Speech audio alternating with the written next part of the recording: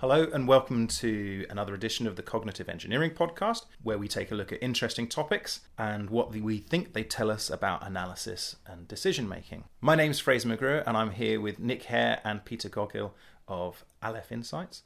And today we're talking about cosmopolitanism, which is appropriate because we're in North London as we record this, where we're surrounded by all sorts of ethnicities, of which we are one. And what we want to take a look at, I think, what we want to discuss is how this affects us and maybe more specifically our perception of the world.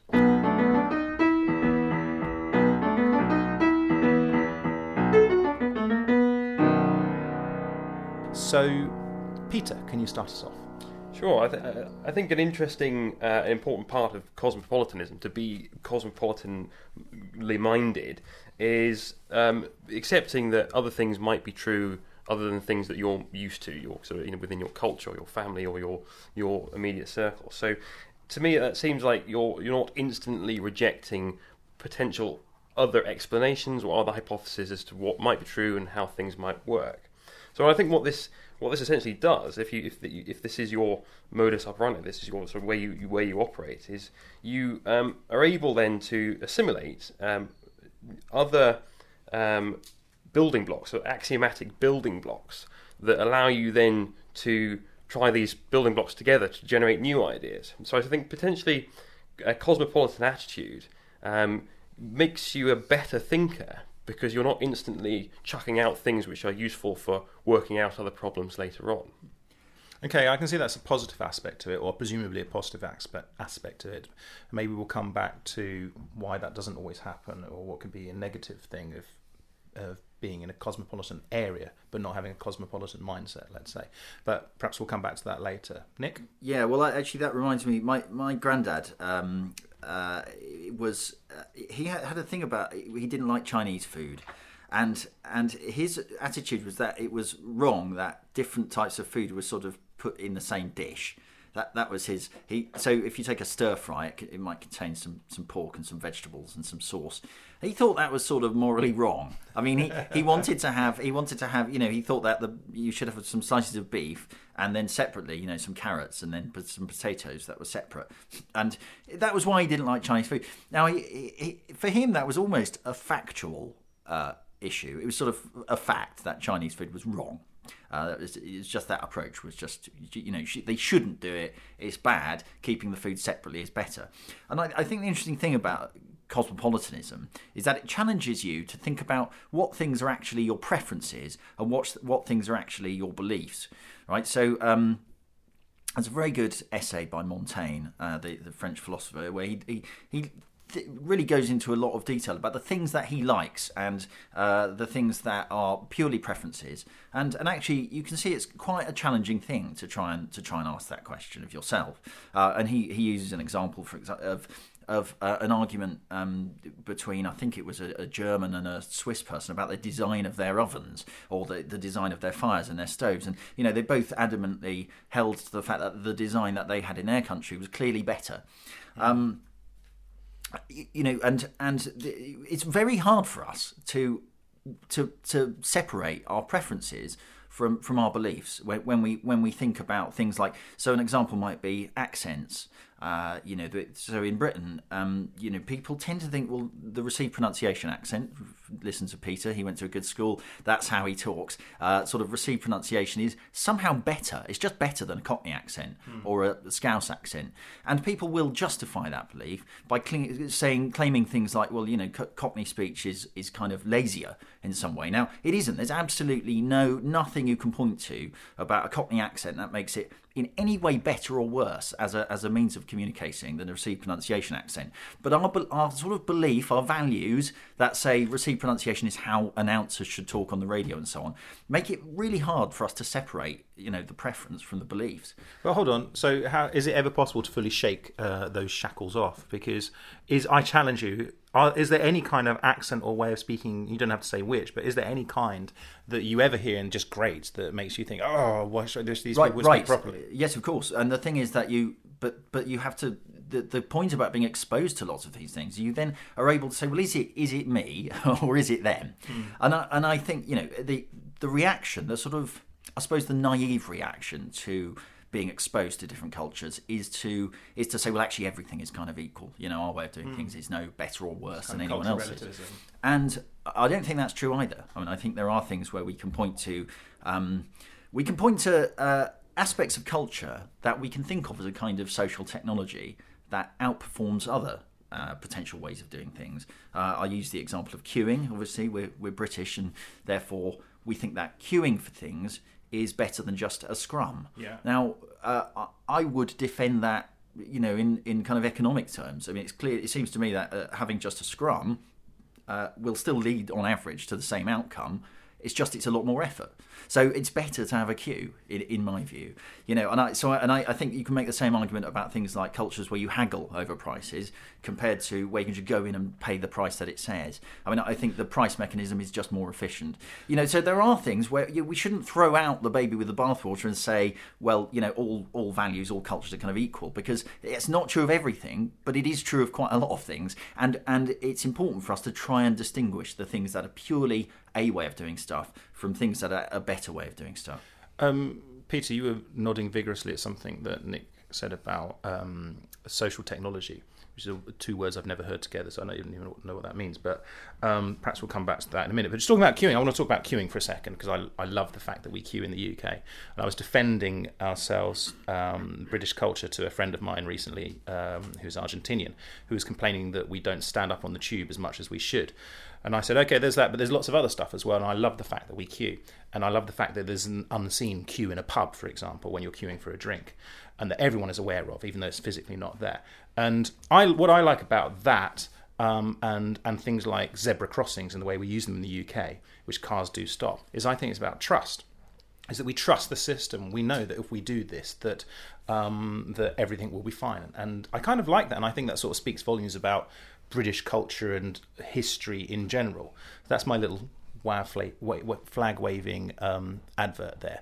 But anyway, social technology. Nick was giving some examples there about what's good about cosmopolitanism, and you were nodding, Nick, Peter. So, is there something you want to pick up on there? Yeah, I think you can define any metrics of betterness that you like and apply them to different languages, and different languages will score higher or lower on those scores. So, I mean, for example, from an engineering perspective, certain languages are easier to process with natural language processing than others. English, written English, is quite compressible because the laws of how frequently words appear is quite predictable, and you can use that to generate an algorithm which efficiently compresses and then transmits text. Whereas other more pictorial languages are potentially more difficult because the symbol set is more complicated. But then you could argue that actually they are inherently more dense themselves, informationally dense, because each pictorial, if you have hundreds of characters rather than 26, each character carries more information. So it's a different protocol for transmitting information. Whether or not one is objectively better across all parameters, it really depends on what you're trying to do with it. Exactly. Yeah. I think, and there's an interesting social or cultural observation, I think, about actually British. Everyone thinks the way they do things is more or less it's just right. Other people are a bit too something or other. And you mentioned crossing the road, Fraser, and I love this example because you can use it to sort of challenge British people and their assumptions about things.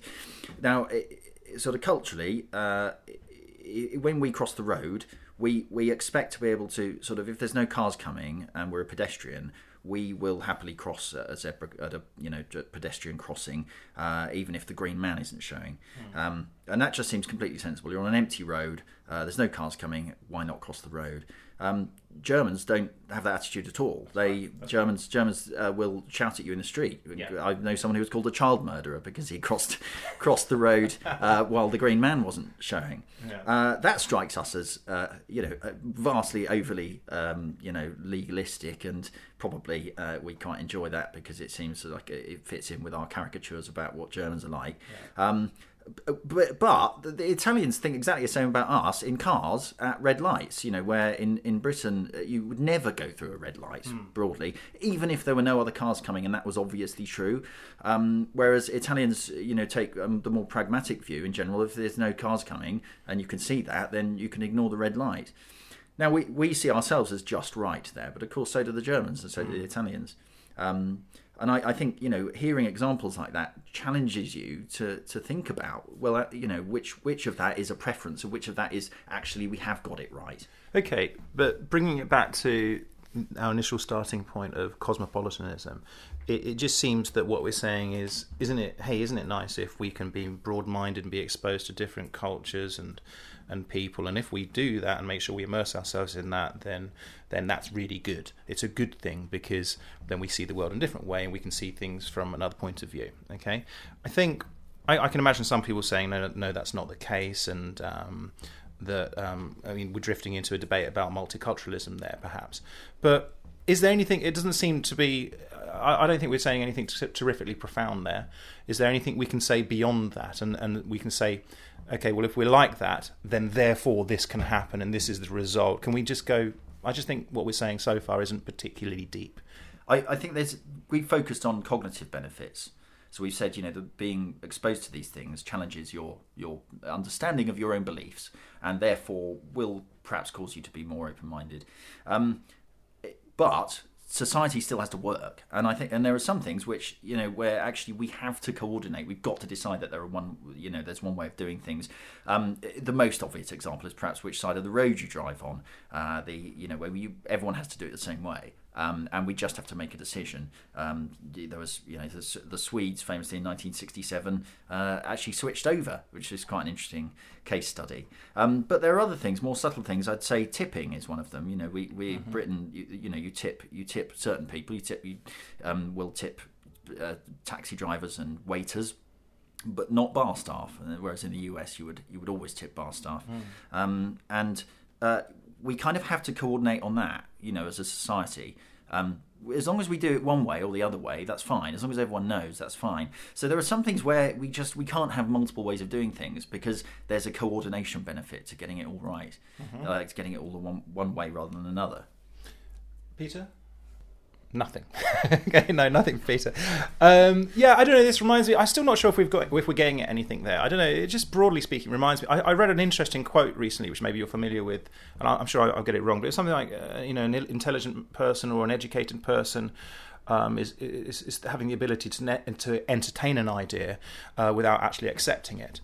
And I know something that in another podcast that we've done is what's happening, or something I see this a lot in America, and thinking about Donald Trump and his supporters, is just being unable to perceive actually that there are other points of view, and even if you disagree with those points of view, that you can still see why someone might hold those views.